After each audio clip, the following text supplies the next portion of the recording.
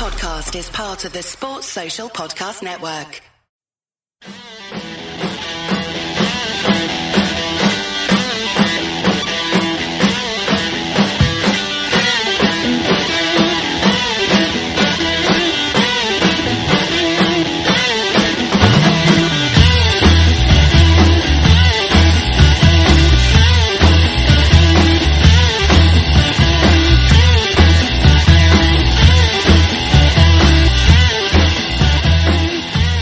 Hello and welcome to the Nina Kauser Show. Oh my God, it has been a hot minute since I've been here hosting this show. I think the last one I did was the loss to United because Gags got the last win against Watford. But here I am. It feels good. International football's over. And finally, Liverpool are actually showing that they can actually get up for an early kickoff. It was ugly, don't get me wrong. It aged us all.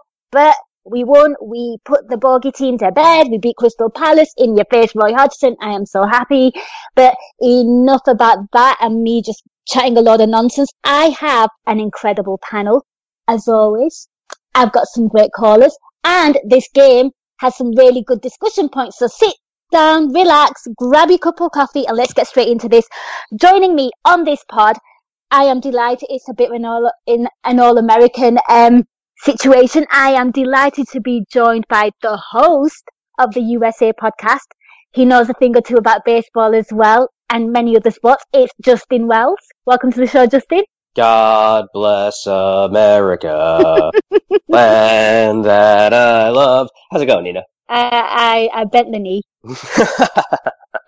Had to do it, sorry. Yes, it's great to have you on, Justin. Awesome. And joining Justin is another familiar voice on the Nina Kauser Show and the USA podcast. He is the awesome Kev Hegarty. Welcome to the show, Kev.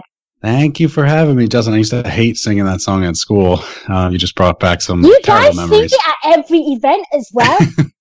So they Yeah, do I it know. in the seventh inning stretch of typically baseball. it's the Sunday baseball games unless you go to a Yankee game, and then they just do it in every seventh inning of a Yankee game. Yeah, But yeah, just ad nauseum. ad nauseum. If I'm you're gonna have to American start, and you I'm don't gonna know have to the start lyrics, following baseball. J-Lo's dating that A-Rod or whatever. I might have to start paying attention. I don't know. But enough about that. We are talking about the Reds. It is so good that international football's over. Before I get to the callers, I just want, how you feel after that? Just the initial reaction. Just, I'm relieved. Like, phew, done. 3 points. Thank you so much. Kev, I'll come to you first. Yeah, relief is the word.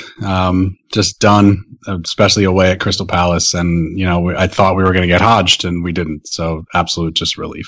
Aye. And how about yourself, Justin? It's a Passover miracle.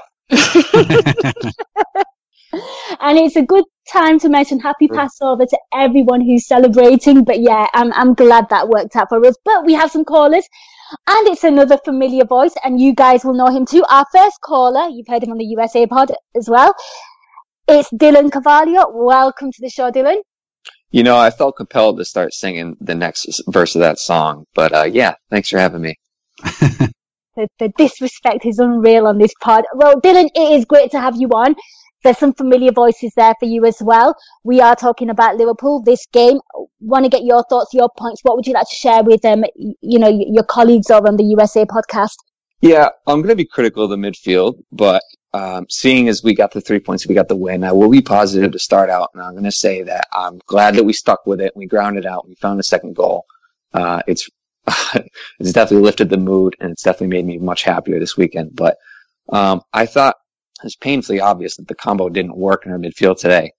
Jorginho Wijnaldum, it was kind of debatable whether he was on the pitch or not. I saw a lot of tweets about it, and I actually took time around the 25th minute or so, and I just focused on him specifically and kind of kept the ball in my peripheral vision just to see what he would do. And I saw his movements when we started to transition into attack, and he got into good areas per se, but I never really saw him showing for the ball.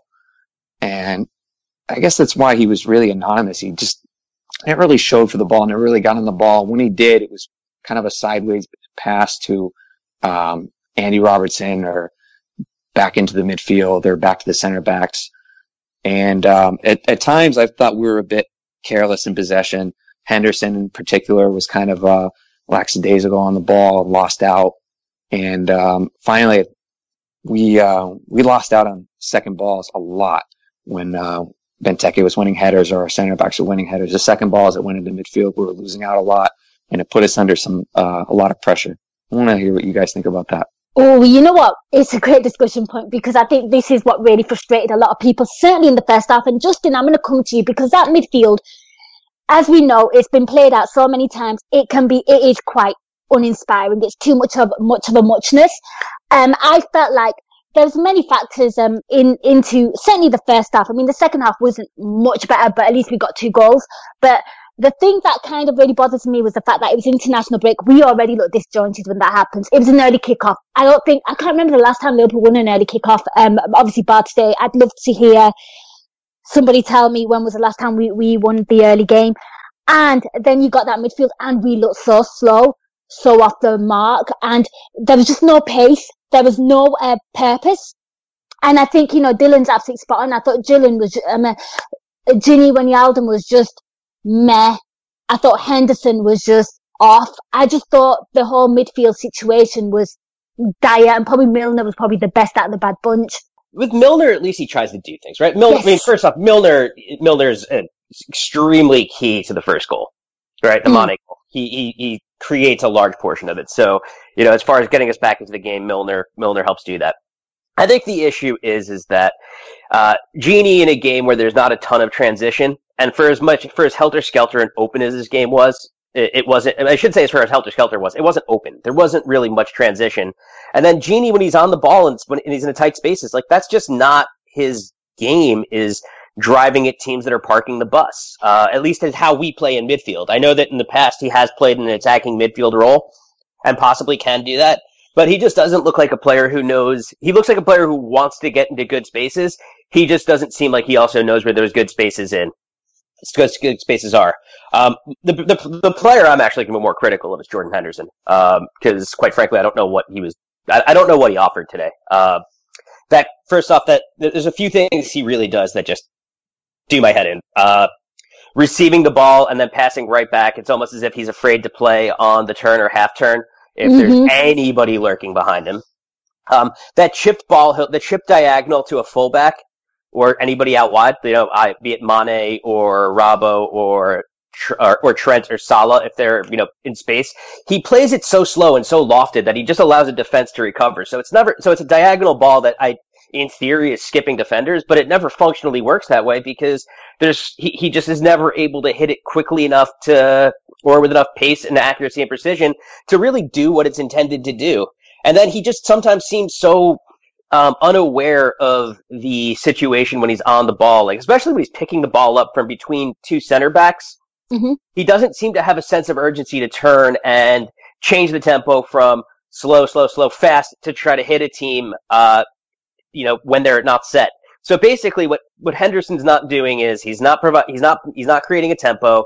He's not shielding the back four, and he's playing a bit too safe. And I think those are the things that when he's playing poorly are easy to see. And I think today was one of those days. Now, we know that he has more than that in his locker, but I'll say it as I always say, it's never him at the deepest where that works. I think he needs to be further forward, and today was just that on show.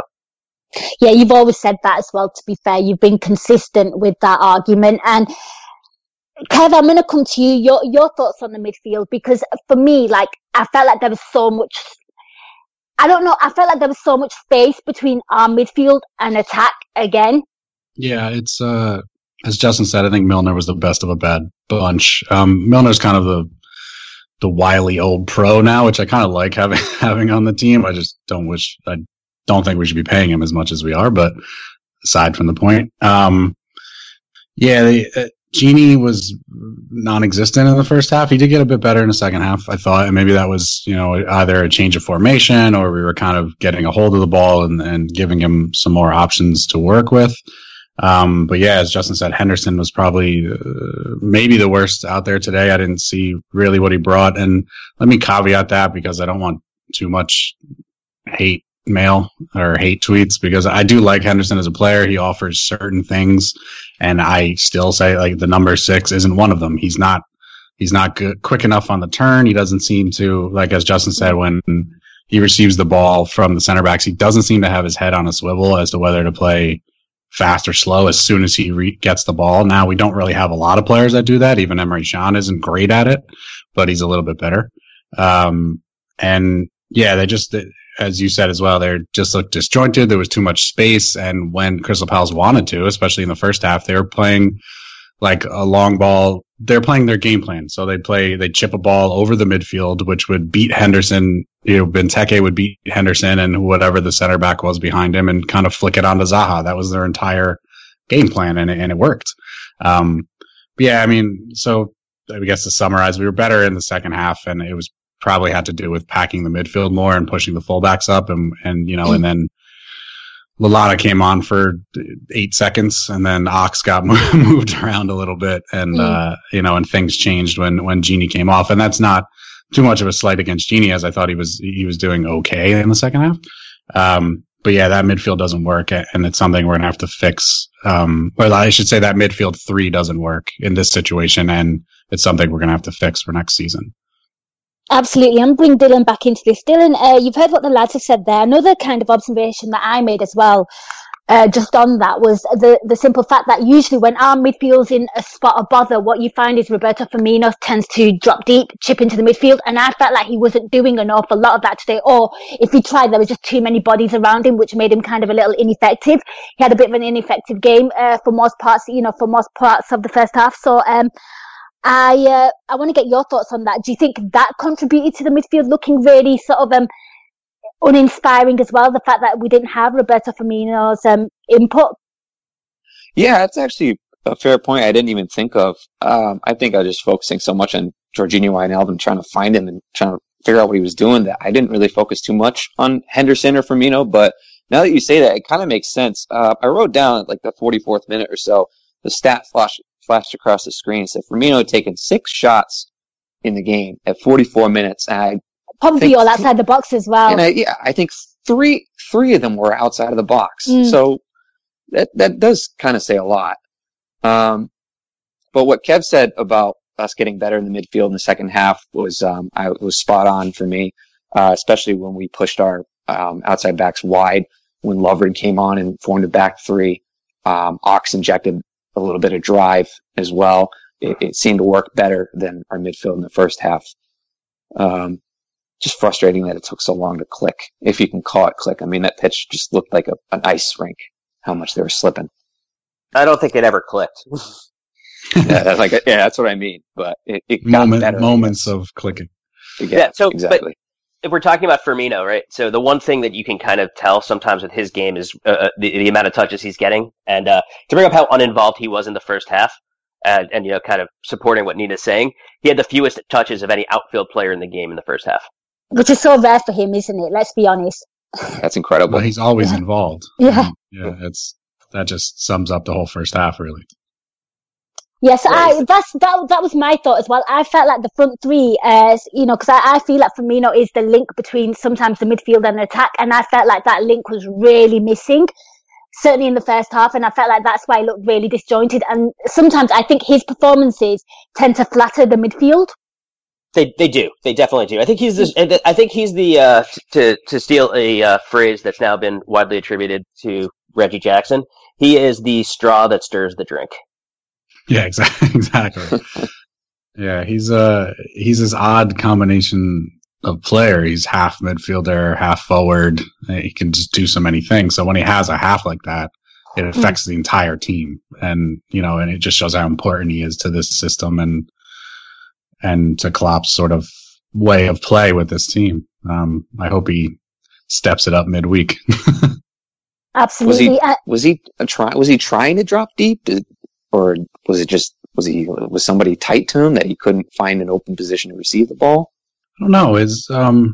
I think just everybody was so poor. It may have been either not getting him time on the ball or him being poor as well in the first half, and not pressing enough, which we'll find out in another podcast, or something like that. It just, everybody across the board just looked terrible, and at least for the first 40 minutes or so. So I don't know if it's on him or if it's on the team as a whole. I also thought, I mean, a little credit to Palace. I thought they kind of looked a little bit more composed defensively as well. Yeah. And I think I mean, it's to be expected on a Hodgson team. I don't think he's a good manager, but you know how he's a defense first kind of guy. And if you have a guy that can win headers, although he's terrible in front of goal, apparently, in Benteke, and then you have a speed demon who's good with the ball at his feet in Zaha, they can hurt you. So yeah, I mean, they were organized and they had a game plan and it worked for their goal. That's literally what they set up to do, and it worked. It was a penalty, obviously, to score, but that's the build-up that they want to do. And I had a thought about their goal and the penalty that came from it. And maybe this is kind of tangential to the conversation we're having, but as bad as Lovren is for the two headers against United, clearly other teams are targeting Trent Alexander-Arnold. We need to make an adjustment in a setup sense to prevent those balls from putting him isolated in those situations, because everybody know if Roy Hodgson sees it, and Roy Hodgson's not anything that you'd call the best in-game tactical manager that you'd ever see. He's actually probably one of the worst in the league at doing this. He's even isolated that as a weakness, and he just knows to attack it. So at this point, it's obvious, and we need to do something to control that from happening. Absolutely. We'll probably discuss them at Trent and those performances a little later. I'm going to just quickly switch back to Dylan. Dylan, you've heard the midfield conversation there. Want to get your final thoughts on what's just been discussed? Yeah, they brought up excellent points. I'm going to have to listen to Under Pressure and some other post-match shows. Subscribe to AI Pro. Little cheeky plug there for Gags to really get the whole picture. And I might have to go rewatch the game because, like I said, I focus too much on Jorginho Wijnaldum. But good thinking points for me. Yeah, absolutely. I think it's probably one of them games that you can actually watch now without feeling sick. Now that you know the outcome. But yeah, definitely do that, and definitely do check out Under Pressure. It busts so many myths. I'll be quite intrigued to hear the numbers on some of our players in that game. But Dylan, thank you so much for calling in. Yeah, absolutely. Good to be back. Absolutely. And you know what? Enjoy the rest of your weekend, because the Reds didn't fuck it up for you. That's all on you now. Please have a good weekend. Hey, actually, this is my last day of working third shift, so my weekend can't get much better than this. Well, look at that. On the up. Fabulous stuff, Dylan. All right. Cheers, guys. Thanks. Thank you. Bye. Bye. I have no idea why I'm so hyper. Okay, so that was Dylan, our first caller. I have no idea why I'm so hyper, no idea. Could be the fact that I just looked at the table and I saw us second, ignoring the fact that teams like United are 2 games behind us. But you know what? I'm happy, I'm buzzing. But we're going to move on to our second caller. I'm quite excited about this one. Not heard from him in quite some time, but he is a familiar voice on this show. I love hearing from him. He always makes me smile, laugh, depending on the result. It is Pip Abdullah, AI Pro subscriber. Also, welcome to the show, Pip. How are you, Nina? You know what? I'm good after that. I'm really good after that. So, Pip, I'm going to hand it over to you because I'm sure you got plenty to say, so it's yours. What a result. What a result. What a result. 2-1. I could win 2-1 38 times in a season. I really could. Because the look of Roy Hodgson's face just made it up for me. He 1-0 up. You could see he was gleefully bouncing around as he usually does. Then, Mane goes in. Then Salah just sucker punches his face. I just loved that result. Because that ground, Selhurst Park, is the most horrible ground in the whole of the Premiership. I was there last season for the 4-2. And it is a horrible small ground. And the ground dictates the type of football they play. So for us to get out of there, I don't know if you guys have ever been to Selhurst Park. It is a horrible place. A horrible place. I've never been, but it does. It is I went last, it's the most horrible place. And the players feel it. The players feel the horribleness. That's why we lost. That's what 4 seasons ago when went 3-3. That is the atmosphere in that ground. Horrible fans on your back. They're literally just right next to you. They're shouting at you constantly, and they've got this horrible Holmesdale ground. This stand that they all hail as if they've got all their ultras there. They're shouting at you, and for us to get through that 2-1 against that horrible Hodgson team, I haven't got It's just positives, and that Salah goal. That goal that Salah scored, and the pressure he was under, and the way that ball was fizzed in, and the control. Salah is literally I don't think we'll see Salah, a type of player, Salah, I don't think we'll see another player for the next 20 years in Liverpool. I say this right now. He is one in a generation type player. Because you can see in his face, he wants to score. I have not seen a player that every single time he goes on the pitch, he wants to score. I don't know. I don't know the kind of ambition he has, but his ambition surpasses all the players that we've had since Suarez, and even Torres, Suarez, all them guys. Just that tenacity, just to score. And he knew. The thing about it is that everyone in that the funny thing about it is that everyone in that stadium knew Salah was going to score. Everyone. Roy Hodgson knew. Klopp knew. Everyone in that whole stadium knew that Salah was going to score. Because in the first half, we didn't give the ball to him. I don't even think he had a touch first half. Really, he had a couple of shots. But when the ball went to him, they just all knew. And I love that because his face, Hodgson's face, it was brilliant. It's brilliant. But then again, quick question. Everyone's going on about in terms of Van Dijk. And today we just kind of saw the kind of calmness, the way he was so nonchalant on the ball, the way he was just passing the ball, it just radiated calmness. Apart from that mistake that he made, I just really feel Van Dijk just brings so much calmness. Without him, I don't know, we would have lost that game today because I just watched him. Literally, everybody watches different players. People watch Ronaldo, people watch different. I watched Van Dijk, and he was just so calm. Apart from that mistake, he was really, really calm. I'm so happy that we've got him, and I know that's one of the reasons why we got him in, because I love the way he was just literally passing that ball so calmly. And it was, and obviously, Selhurst Park makes you rattled. It makes the team rattled. But Van Dijk was not rattled, and I love that about him. And that's the first thing I want to talk about Van Dijk's performance, apart from that mistake, just how calm he was on the ball, passing it inside, doing Henderson's job for him. And I just feel that everyone's criticising Henderson, but we need to realise that Henderson does not play in that deep line midfield role. He's more of a box to box, and that's just not his position. We can all see it. We've seen it for 2 seasons now. So I think we should lay off Henderson's back because that's not his position. That is not his position, and we need a player that can revel playing in that deep line midfielder. So in terms of obviously that player from Napoli, everyone's going on about. If you watch him, he revels playing deep. He loves it. Henderson doesn't love it, and you can see it. How we lost control. Middle of the second half, what was he doing? Hoofing the ball. Because the fact is that in terms of when the team is rattled, Henderson doesn't come to the fore. We saw it in Seville, and obviously we see it a lot. You see when Liverpool are rattled, Henderson's rattled. But obviously, and he's not, and we all know in terms of about that, but that's not a position anyway. If he played further up, I think he'll be a better player for us. But I just wanted to discuss, just elaborate on in terms of Van Dijk and how well he played. And just to touch on a point and just praise Salah. And I want one word from all the panelists. I just want one word to describe Salah. Just one word, because literally he's literally one goal away, I think, from scoring the most in the Premier League history. So we need one word. Everyone's got to say one word about him. We'll do the Salah one word first. Okay, we'll do that first. Right. I'll go first. A word to describe him. I'm gonna say fire. Because I can't say hot fire. I'm going to go with inshallah, as in inshallah we keep him. Yeah, God willing. To anyone that doesn't know, inshallah means God willing in Arabic. Nice wordplay there. And what about you, Kev? I mean, I'll take the easy one, incredible, because he's an incredible player. Fire, inshallah, and incredible. What about you, Pip? You ain't getting away. Insane. There you go. Insane. So, listeners, if you're on Twitter, tweet us your one word to describe Mo Salah. There you go. There's a challenge to all of you. And Pip's made this viral now. So, yep, we're on that.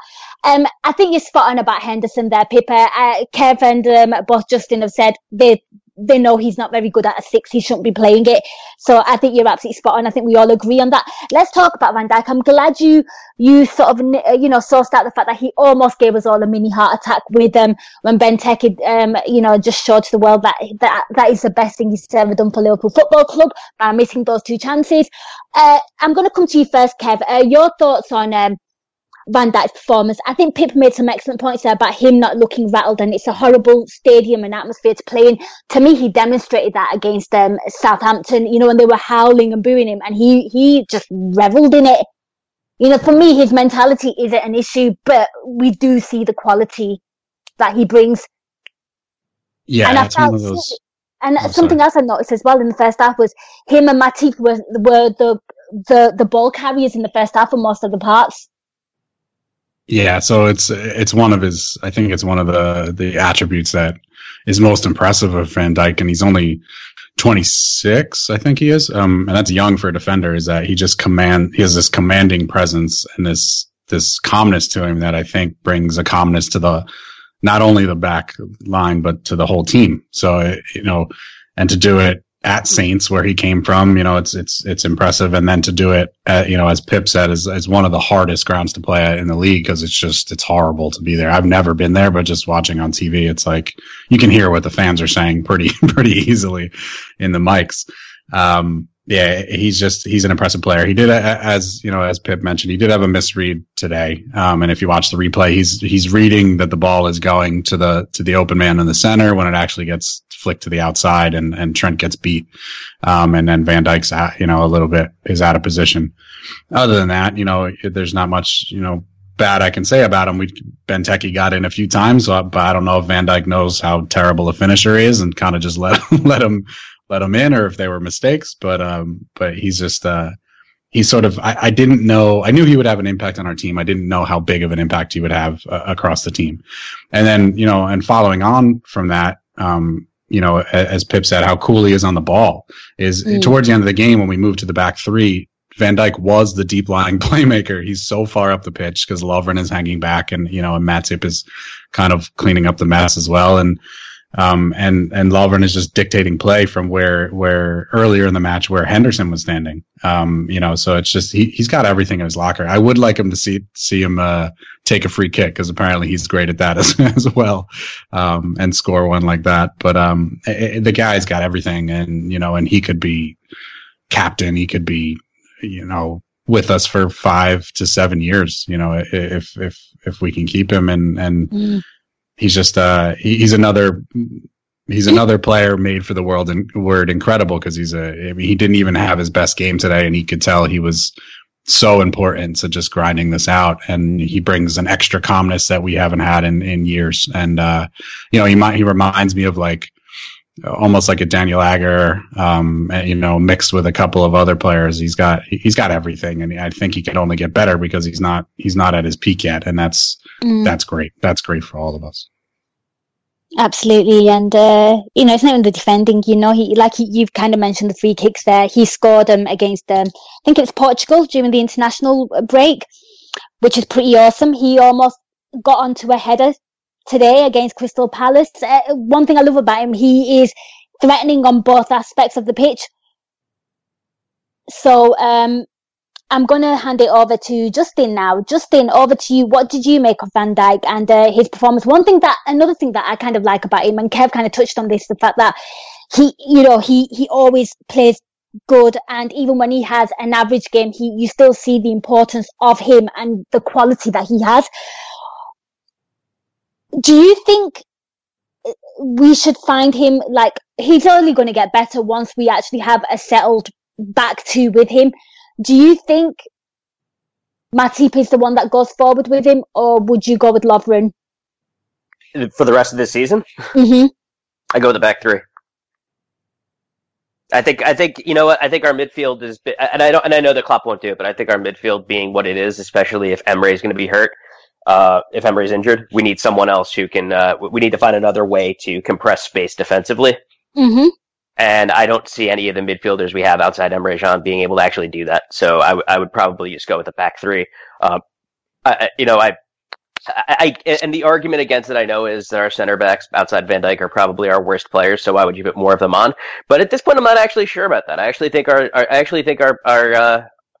our defensive personnel might be actually slightly better than our midfield at the moment, especially without Emre. So I would compress space that way. I know that Leroy, from the Talking Tactics pod, has always advocated a back three, loves a back three, was very excited to see one today, So I think he might be onto something there. And I think we actually played significantly better defensively once the back three came on, because I felt that, we knew that there were bodies, assuredness, and a plan as to how we were going to approach it. Also mitigates Trent's natural inclination to get sucked way too high and wide by just basically saying, "Hey, play high and wide. You're covered by a center back now completely." So I think it's probably the best way forward if Emre's hurt, is to play with the back three. So I don't even make the decision about the Lovren Matip thing. I just play both. And while I'm not in love with playing both, because I think that the long-term future for neither of them is a starter, is in our first 11. Got to do the best with it. We got to do the best with what you have. And I think that that's the setup that would allow us. I think Van Dijk is obviously easily the most confident of the defenders we've had in quite some time. And I think it was actually quite a nice juxtaposition to see him, outside making the one mistake where he gifts Benteke a chance, pretty much dominate everything aerially, have the game in front of him. And also then, the juxtaposition of seeing Mamadou Sakho flat on his ass as Mohamed Salah is running over to the corner to celebrate. A year ago we were talking about Sakho like he is Van Dijk. And I think you could see, and I think today served as a really good chance to show the gulf in quality between what we had and thought was good, and now what we have and actually know is good. Can I just make a point? And I'd love to hear your discussion on this as well. Okay, so the first half, I don't think Palace, it was a long ball. They beat us. They got a goal. Fair enough. Yeah, it was flashes of almost Manchester United. Yeah, they do that. We weren't great in the first half. Second half, we pull one back. And as soon as we pull one back and we equalise, I felt like we went a bit too casual again. Way too casual.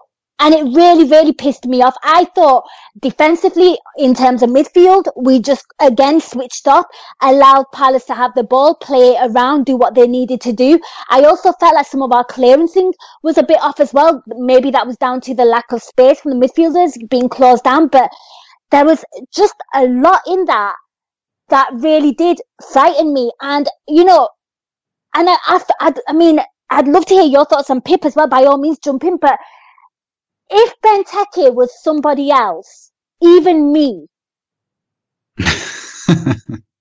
like, we're in trouble. Yeah, he could have scored two, at least. Yeah. There's no safer position as a supporter of a team than seeing Christian Benteke coming in one-on-one with your keeper, because he's not scoring. Yeah.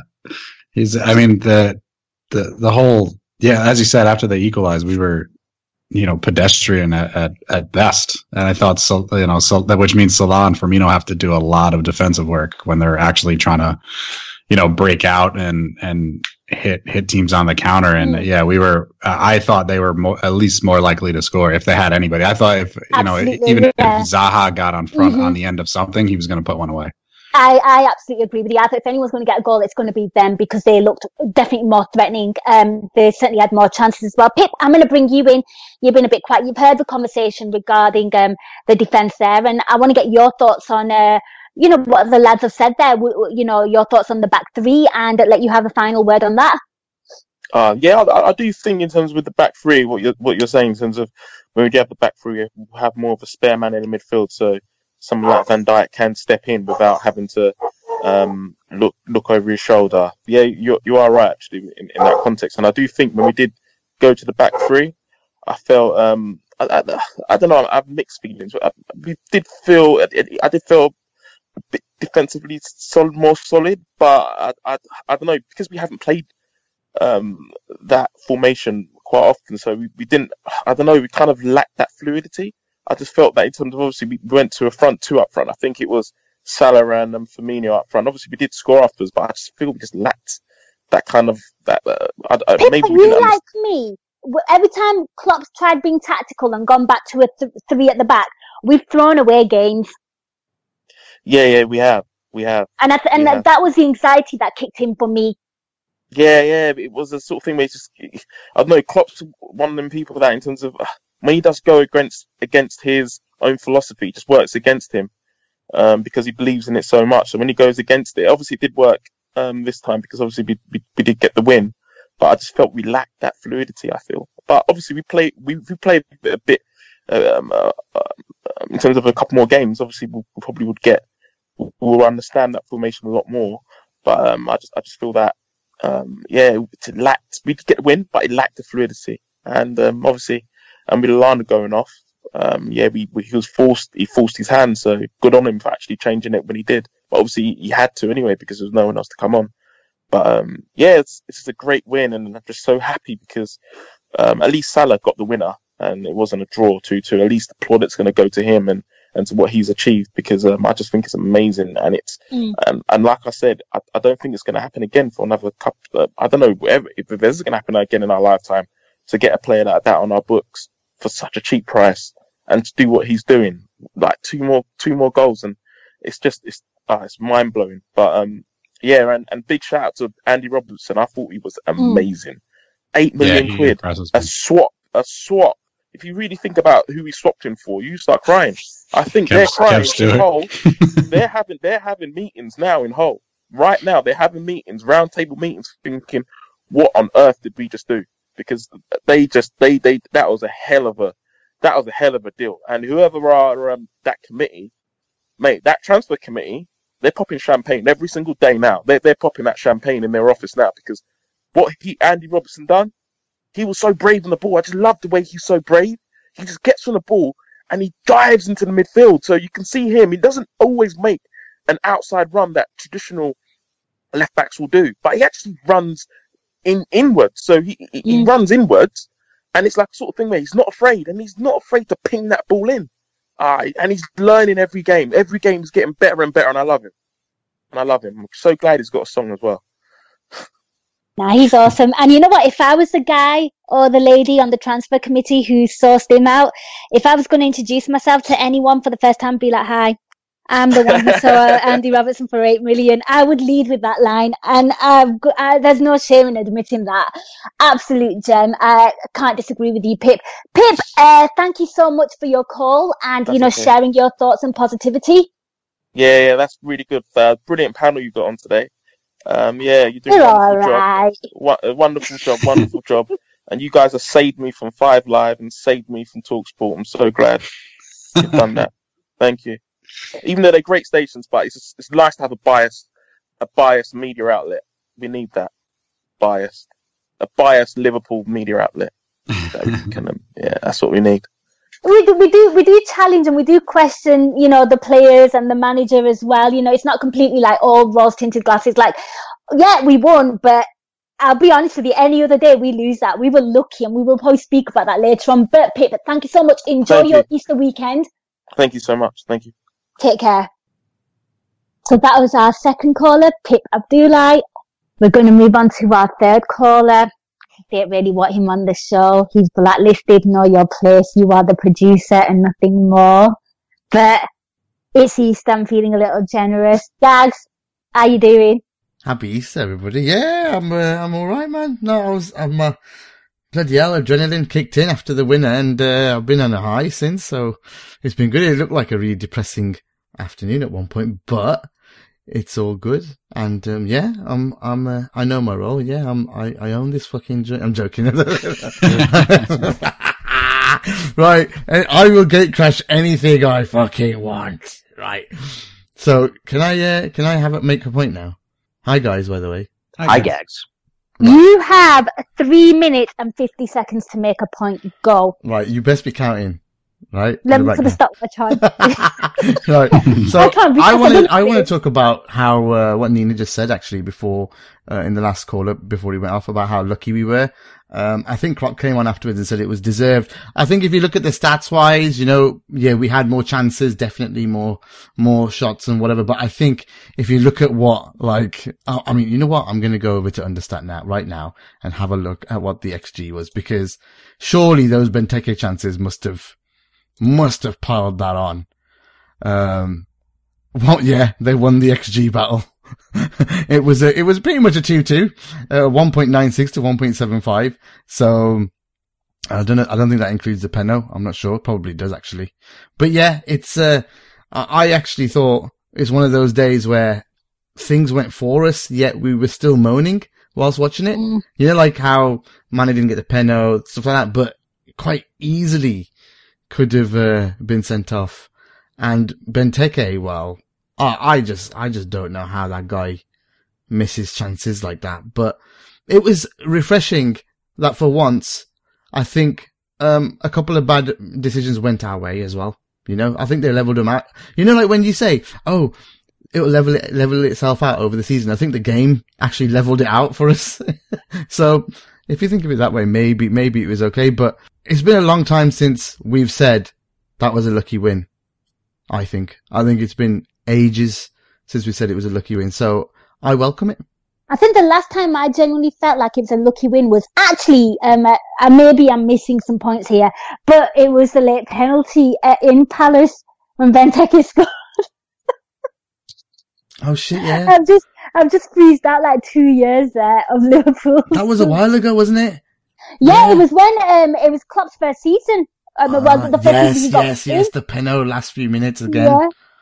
Yeah, I remember. But I mean, it'd just be nice to know what you guys think. I mean, did you think it was lucky, or did you think we were the far? I think we were far better team, but did we deserve it like that, or was there some luck? I think there was a lot of luck. I think we were the better team, but what we were doing is we were better than the team that was worse than us. We were failing to take our chances, and we got some help along the way to get us there. I don't know that it's luck, because I don't like using the term luck in criticizing the thing I'm about to criticize. Anthony Swarsbrick. What the hell was he doing? First off, like, how the hell is Sadio Mane on that pitch after that? You know, if you're being fouled and the referee doesn't whistle it, don't try to stop play with your hand intentionally. And, you know, I think that we got lucky with Benteke just being Benteke. That's not really luck. That's just a shit player being a shit player. But I think it's ultimately just the issue of the referee really. Can we say we were lucky that we sold him for that amount? That we were lucky that there was a team dumber than us? I think we're lucky Jonathan Benteke wasn't on the pitch. I think he's better at this point. Oh shit. Like, which one of those misses is worse, the first or the second? They're both equally as bad, but second for me. Yeah, because the first one he shins it wide. The second one he could poke that in with his toe. Yeah, and it's a finish, and you actually praise it, going, "Wow, that's a pretty decent finish." And he shins it. But the thing is, they've had 4 big chances in that game, guys. Jesus, including the penalty to our 2. Like when you look at it like that, 4 big chances to 2, and the only one they scored was the penalty. That's because remember Zaha in the first half, Lloris Karius makes a brilliant save. No, everyone forgets about it with his chest at the start. You forget about it, but he makes an absolutely. I didn't. Save. I was going to talk about Karius later, but okay, sorry, but I think it fits in nicely with this. That was a big save made from there, and the other 2 are misses, but from Benteke, and the penalty. Well, the guy who's taking the penalty was a great penalty, to be fair. But I just think that wow, 4 conceded in a game. That's really poor defending. It is really poor defending. How is this, though, for potentially also just kind of the slice of luck thing, right? Lallana comes in, immediately goes off hurt, and from what I'm seeing in the post-match on Twitter, it doesn't seem like we're going to probably see him again this season because he's left on crutches. But him getting hurt and forcing us to move to a back 3 made us better. I mean, I don't want to sit there and say that someone getting injured is lucky, like in the grand scheme of things. But for what it made Klopp rethink and do, perhaps it was a fortuitous stroke of luck for this match. Yeah, it could be. I mean, we were talking during the match. I think, Justin, you mentioned that the obvious move was to bring Ings on and move Ox into midfield. And they didn't do that, and everybody was sort of questioning it. Yeah, and we were kind of questioning it, but yeah, the back 3 made us at least more solid and actually gave Van Dijk space to work, which is funny. And he's just sort of spraying balls around and ultimately gave us a platform to win. So yeah, maybe that was. And let's not forget, Lovren came on and Lovren cleared every single thing with his head that was near him.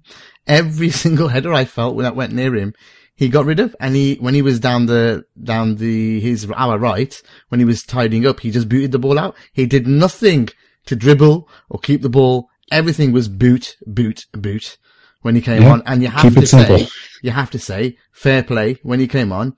He did the things that he defended his area as well. You know, whenever he got, so absolutely not a fall guy in this game for me. And I think that a lot of people wouldn't say it.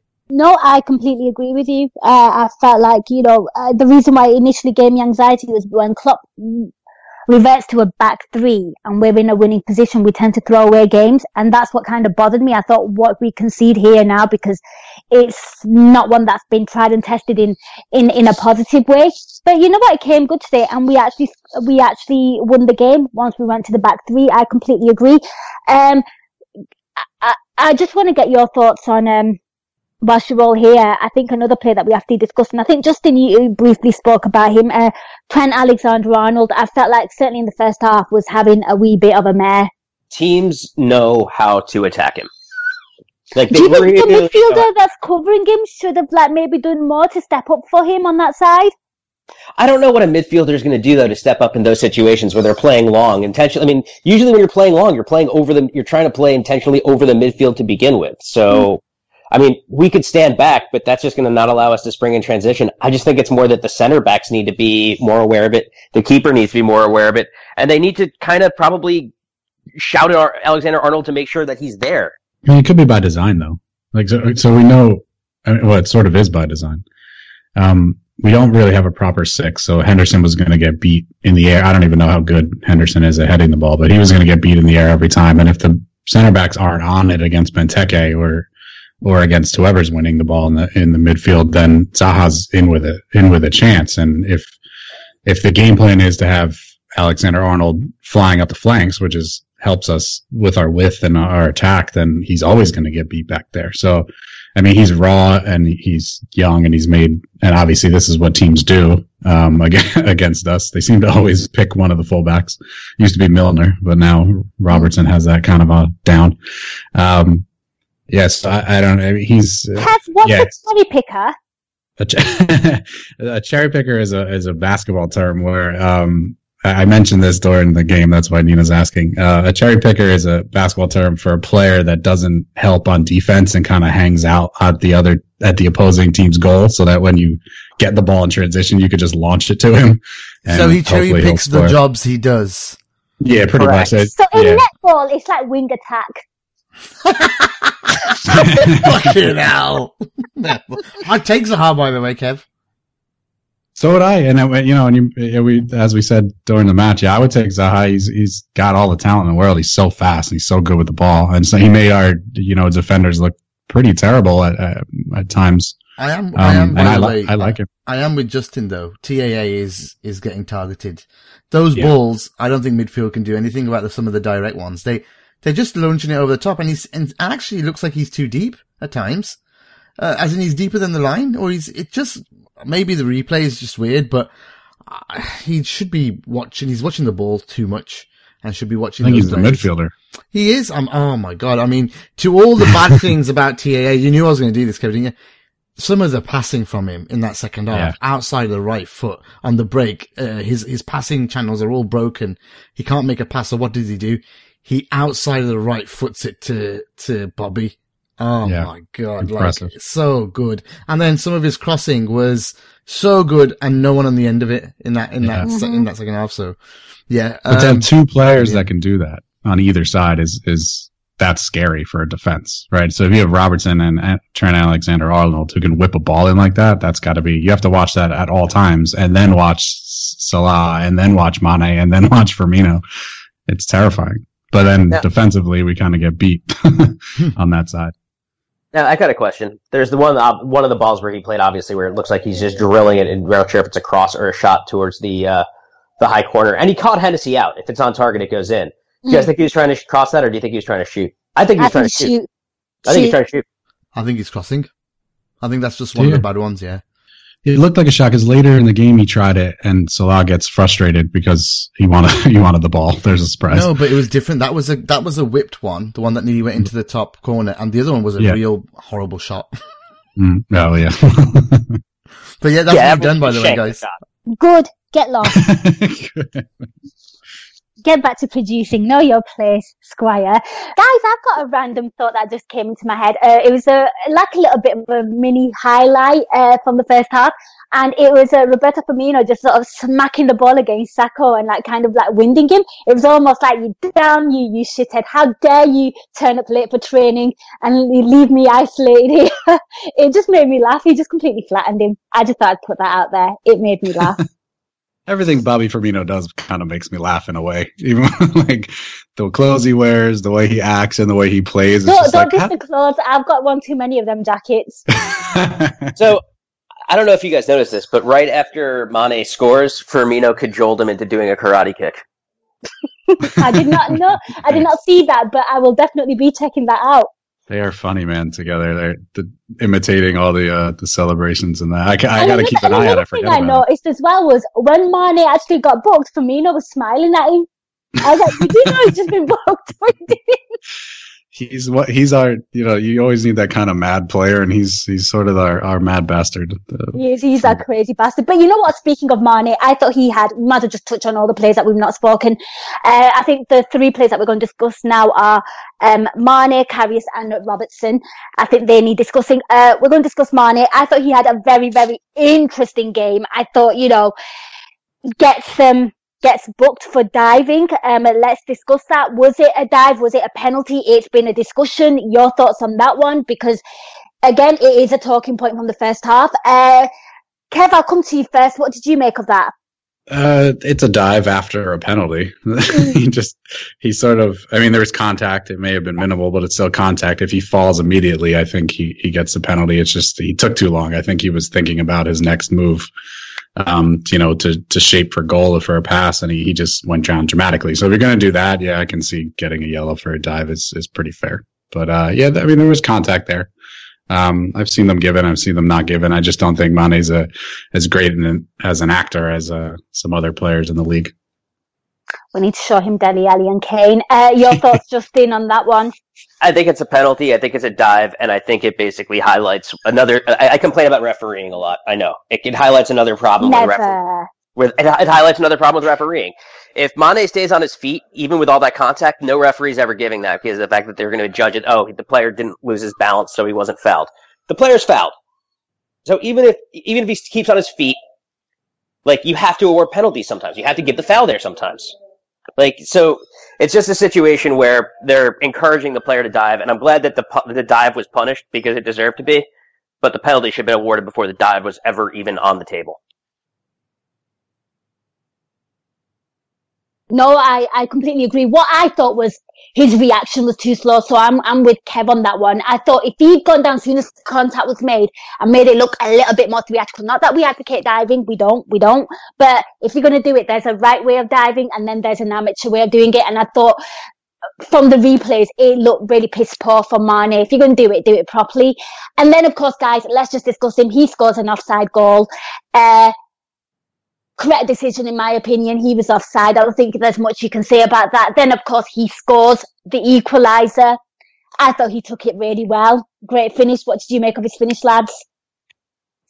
I thought the finish for both the offsides goal and the equaliser were great. And the headed attempt, well. The only finish that he really kind of scuffed in this game was taking away Van Dijk's goal-bound shot, which, by the way, I think Hennessy would have saved Van Dijk's header, but it didn't seem like it was. It seemed like it was far and with a bit much power, but with not enough power. But the finish is great. For the goal, it's a great touch, hard attacking the near post and giving Hennessy no chance. It's what you want to see on a short cross. Yeah, I thought he had a good game today. I understand the reasoning for taking him off as it was getting a little feisty towards the end. And we'll get onto that. He's a little boy as well, isn't he? Yeah, a little bit. Yeah, if we want to move on to that now, it's a foul beforehand again that the ref misses it, but you can't do the Raheem Sterling. I'll grab the ball until the ref blows the whistle. Because sometimes they're gonna call it an intentional handball, and if that was the call, then he should be off by the rule book. I think the ref did us a little bit of a favor there, but he also doesn't make up for the fact that it was a foul right before that because he gets pulled down. Again, I think this highlights the fact why there are no English referees at the World Cup this year. Ooh, burn. I have to agree with you. I think they're fucking shit. I really do. There's no other way of describing it. You're fucking shit, you refs. I hate you. It'd be great if we could eliminate just referees and just let players just go gung-ho on the pitch. I'd personally love that, but I think we're too much of a soft team for us to deal with that situation. But yeah, I completely agree. So I thought, Mane in himself had a bit of a highlighty game. He was pretty much at the centre of most things. So he's done and dusted. I think it was a great call by Klopp by taking him off. He had a bit of a fiery game there. Let's talk about Karius. Justin, I'll come to you. Makes a great save. Your thoughts on the penalty that he conceded? In fast time, my immediate reaction was, that's a red card. And I will admit to anybody who has spoken to me about said reaction that I was wrong. It is not a red card. I actually think that you could potentially whistle Zaha for a high foot there. If they're actually going to be consistent about calling rules, Zaha goes in very high. Same situation as Mane, so on Ederson. I guess the question I need to ask, and this is one of those things I need to comprehend, and why I take such a dim view of refereeing. If you have a rule that you need to call and you're trying to make it consistent to protect players, why isn't it called consistently? Zaha his foot's over his shoulder. Sorry, spikes up, foot's over your shoulder. You gotta call play dead. That's it. If you're gonna make the rule consistent, do that. If not, you can't have it as to where in some situations, if the keeper gets there first, it's a foul on the attacking player. But if the attacking player gets there first, it's a foul on the keeper. The attacking player is the one who's putting everybody at vulnerability by putting his foot up high. So I'm not even sure that I would consider it a penalty. I think it's actually a really hard luck call. So would you say in that instance, when Karius sort of collides in with Zaha, maybe if he was a bit of a shady, cheatery kind of keeper, if he dived and made a meal of it, maybe Zaha would have got sent off? Yeah. I mean, if he made contact, look at how high his foot is. It's way above his shoulder. Spikes are out. I mean, it's just, they need to call it consistently. The entire... You ref to the rule book, not to the context. Interesting. And what about you, Kev? Yeah, I agree. It's if Karius is in the Ederson school of goalkeeping and ducks a little bit, I think there's a possibility Zaha gets sent off. I also don't know how the rule plays out. So if Zaha he obviously takes the shot before Karius clatters into him, right? So if that ball goes in the back of the net, what's the call? Is it a penalty still, and you have to retake, or do you give the advantage of the goal because it's not actually a foul? I really don't know what the rule book would say on that. I reckon if he scored, it would have just been 1-0. I think the reason why the ref pulled it back was the fact that he didn't score and there was contact in the box. Personally, that's what I think. Yeah, because he gets the shot off before Karius gets there, which is just because Zaha is so fast and makes literally a leap at the ball and has his foot so high. But I completely agree with Justin. It's a problem with English referees that they don't ref to the rule book consistently and keep context in mind, and context should be thrown out the window. It should be real, as objective as they possibly can be. And I know obviously there's going to be subjectivity there. It's a human being, but it could potentially be a red card. It could, and for Zaha, and I mean, as he said, in real time, it looks really bad. But when you look at it back, it's like, no, he got there first and his boot is so high. And then then Karius clatters right into him and they get the penalty. But it's, I don't know. Karius, aside from that, Karius is, I like not having to talk about a goalkeeper all the time. Yes.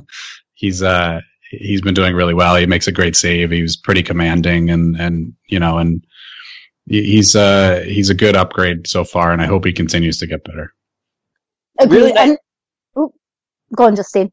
He also has a really nice save on the free kick surrendered on the intentional handball from Mane. Mm-hmm. He makes a fantastic save there. Strong hands. The shot's definitely not high enough to probably it's one he should save, but it's hit hard and it's hit with pace, and he gets it clear. He doesn't surrender any sort of rebound that puts us into trouble.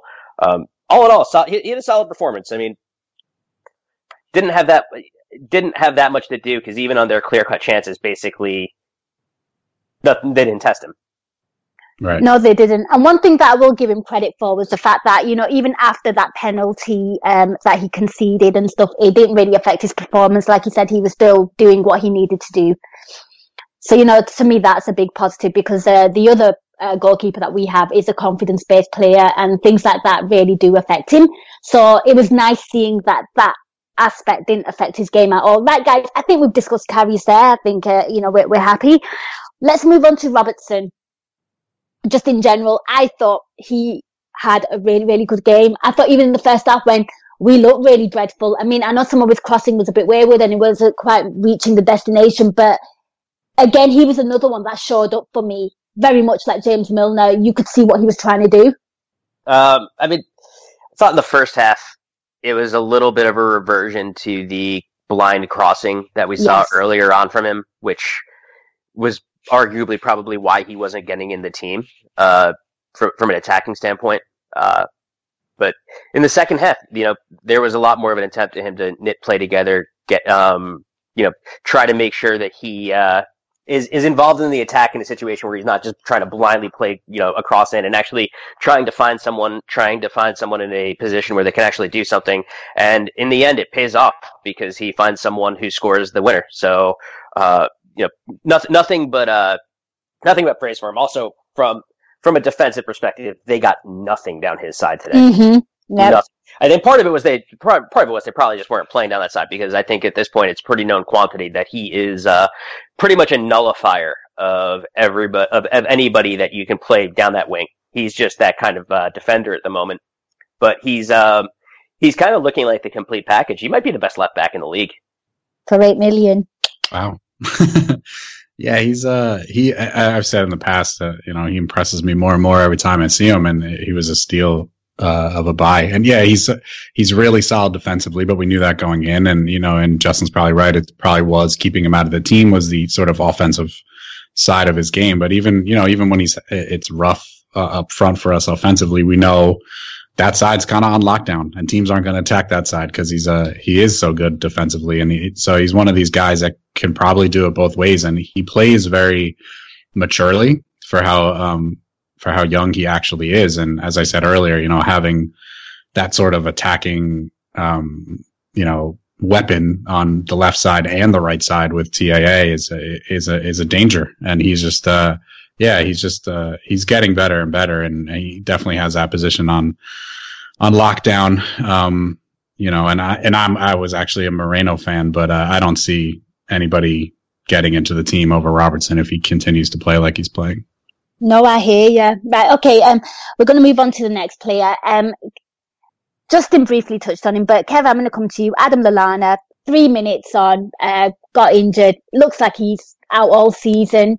Got a feel for him. It looks like he'll miss the World Cup. Not that I really give a shit, because I don't really support England. Yeah. But one thing that does bother us is the fact that we are already quite thin in the midfield, and we've just lost another body. It's a concern. Yeah, it's a huge concern. Chan gets injured on an international duty, and then Lallana comes on and collapses on the floor. Lallana has his skill set. It depends. He's a very sort of divisive character. When he's on, he seems to work with his team. When he's off, it just doesn't work whatsoever. He's a bit like Genie, in that sense. He's also a good option to have. And now it seems like we don't have that option. And maybe for the rest of the season, I don't know what happened there. It looked like a hamstring to me, but it could have been anything. And now as you said, we're really, really thin now. So now, we're down to 3 midfielders and then 3 midfielders and Ox, I guess. And then it's going to be tough down the stretch here. Hopefully John can come back. I'm one of these people that thinks, as I think Dan Kennett stated, it could have been Rhodesy, I don't know, that Ox does the Lallana things better than Lallana does. And I'm one of those people. I think Ox should get in the team over Lallana. But that being said, Lallana has a place here on this team for now, unless we're buying another player to replace him. He's a good rotation option to have for sure. I don't think he's in the starting 11 even when he's fully fit. Just my opinion. I'm sure I'll get some hate for that. But it's the hardest part, as you said, is we lose another ability to rotate or to bring him on late in the game if something happens or something like that. So it's horrible, and I'm sure it's horrible from him after, being out for a long time, and I feel for him, and I hope he makes a full recovery. And, when he's on his game, he can play great, but he's been not up to it since he's back from injury, and now here's another setback. So, it's troubling for him, and it's troubling for the team, and hopefully we can get by with what we have. And there's a lot of matches to play, and we got to get over the line. If I'm a betting man, I think today is the last time you saw Adam Lallana play in a Liverpool shirt. Yeah. Oh, really? You think he's gone in the summer? Huh? I think he's gone. It's he's missed more games than Sturridge has. He's another Mr. Unreliable, isn't he? He's totally unreliable at this point, fitness-wise. And if you look, also, everybody at the beginning of the season said, "Oh, he's the one who leads the press." We know it's not. We know it's Firmino. He offered basically nothing after last December as far as goal return. He scored one on the last day of the season, but he scored one goal for us in basically the last calendar year.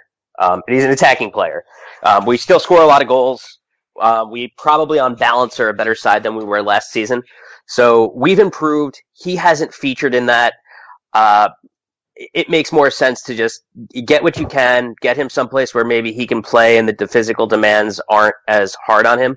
Like, send, another, maybe a mid-table English side, or, I actually think he'd do well in Italian football. But, just put him in, but I think that the writing on the wall is clear. He needs to probably find some place where he'll be played every single week. We're not that place. And we can probably take a more reliable player, especially also with the physicality that we play with. So, I think it's a good time to part ways. I hold no grudges against him. I want him to be great every single time he takes the field. I want every single one of these players to be great every single time he takes the field. Of course. Yeah, exactly. I don't have any sort of agenda against player A or player B or player C. I just want the best player we can possibly get. And I just don't think at this point Adam Lallana is going to fulfill that role.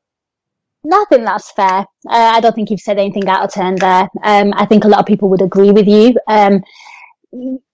It's one of them. He might play 3 games, get injured again. Again, it's not somebody that you can see having a long stint or a long run of games at Liverpool. I think you're absolutely spot on, and good of you to highlight the fact that his injury record is actually worse than Sturridge's as well. And that was a player that was constantly questioned and thrown under a bus for us, for his fitness and his health. So, yep, I think they're all valid concerns and points. But we do wish him all the best. I'm absolutely gutted for him because came on, I thought he probably, he's one of them players that's always up for it. He loves to press, all that good stuff. But guys, I think we've discussed pretty much everything in terms of that game, except for man of the match. So I am intrigued. Justin, I'll come to you first. Who's your man of the match? For us, Christian Benteke. Yes! I love it. I'm not actually offering a player on our team. I'm just saying Christian Benteke. You know what? That's going to stand. I'm going to let you have that one. Kev, what about yourself? That's tough. I mean, Benteke is tough to beat, but a couple players had decent games. Mohamed Salah's breaking all records this year, and we always count on him to score, and he's always up for it. First half was a little weak, but that may be, because of service. I thought Mane, despite all the controversy, had a great game. But I think I'm actually going to give it to Robertson. I thought up and back, he was one of our best players today. And, and long may it continue.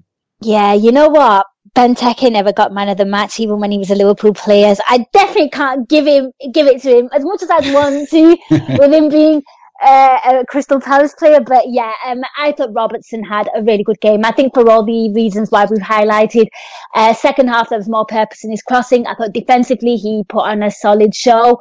No questions on his side. I think for the price that we paid for him as well, just everything. I think he's just growing week by week, and it's great seeing him play. So I'm going to give it to Robertson. I thought he had a very good game. There were, I think there were some raw performances. I think that's to be given the fact that it's straight after international football. But guys, that is the end of this Nina Kauser show. A massive thank you to my callers.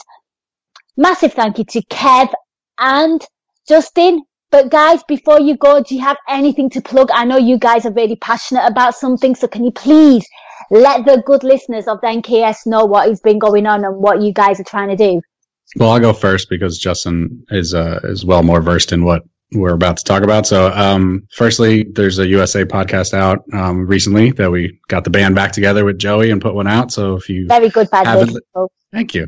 If you haven't listened to that, get on that. Other than that, it's just Anfield Index Pro. There's ton of stuff, ton of content out almost every day. I don't know if Gag sleeps at night, but yeah, so it's all excellent, and the freemium stuff as well. And I don't have anything personally to plug, so I'll pass it up over to Justin. And Nina, thank you for having me on. It's been a little while, and it was a pleasure. Yeah, so I'm not going to plug anything I've done because Kev just plugged the only thing I've done recently. And if you're listening to this show and you've gotten to this point, I don't need to plug this because you've already listened.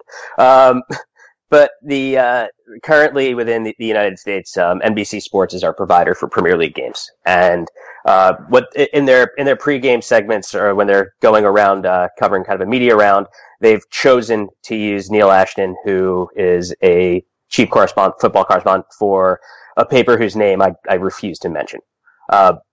We are asking, as far as U.S. supporters, to we really want NBC to stop this association. They can literally go out and find anybody else. This has nothing to do with the politics of anything.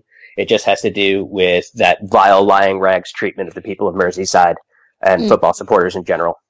So I ask that you look up, the Sunset NBC hashtag. What we're asking supporters to do is, we're not asking anybody to boycott NBC because obviously there's no other way to watch games, right?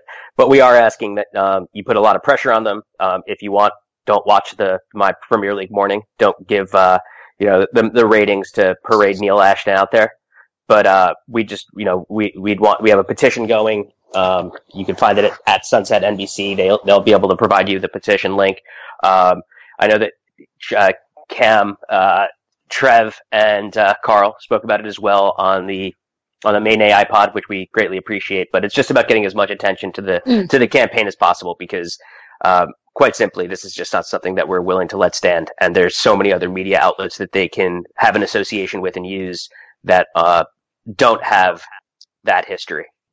I completely echo that, and so much respect and so much credit to you guys for bringing that voice across, the fact that Liverpool Football Club is a global thing, and we're all aware of what that rag is all about and how much we detest and despise it. So guys, if you are listening, if you are from the States, even if you're not from the States, tweet the NBC and say, this isn't on, make it viral. Let's do this. Let's end that association.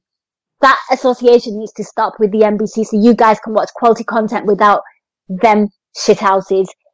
So yeah, Justin, everyone go and check out Sunset NBC. They've also got, they're also on Twitter as well, I believe, Justin. They are. At Sunset NBC is the name of also the account. Also, if you just look, also any of the supporters clubs in the U.S. also, all of us are pretty much on board with this, and ensuring that they, that we consistently tweet out the petition and other messages to put as much pressure as we possibly can on. Absolutely. Justin will tweet that again. We'll retweet it on our side. We'll make it more so you're aware and it's more accessible. But everyone, I urge you to go and do that. I think it's massive. It's huge. We just want a better quality of content for all our supporters, regardless of where they are, and they shouldn't have to deal with that vile paper or any association with that. Justin, thank you so much for educating us. Your last pod was, you guys, it was massively educational. So thank you so much for that. Do check that pod out. It's very in depth. For my part, please do check out AI Pro. There is a 7-day free trial. There is so much awesome content. There's so much good stuff happening with Liverpool Football Club. Why would you not want to listen to pros like Molby, Under Pressure, the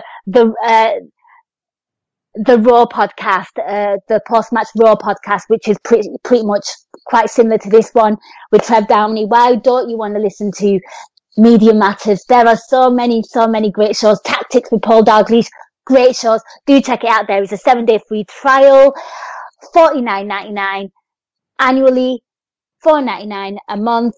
7-day free trial. If you're not happy with anything, you can cancel at any time, but I guarantee you won't want to. Awesome content. Do check it out. It was great to be back. It's great for the Reds to win, and I will be back next week. It's an early kickoff again. Let's hope the Reds are on a turn and we're morning people again. I find that hard to believe because the Reds are very much like me. Nothing happens after 4 o'clock. But till next time, chin up and up the Reds.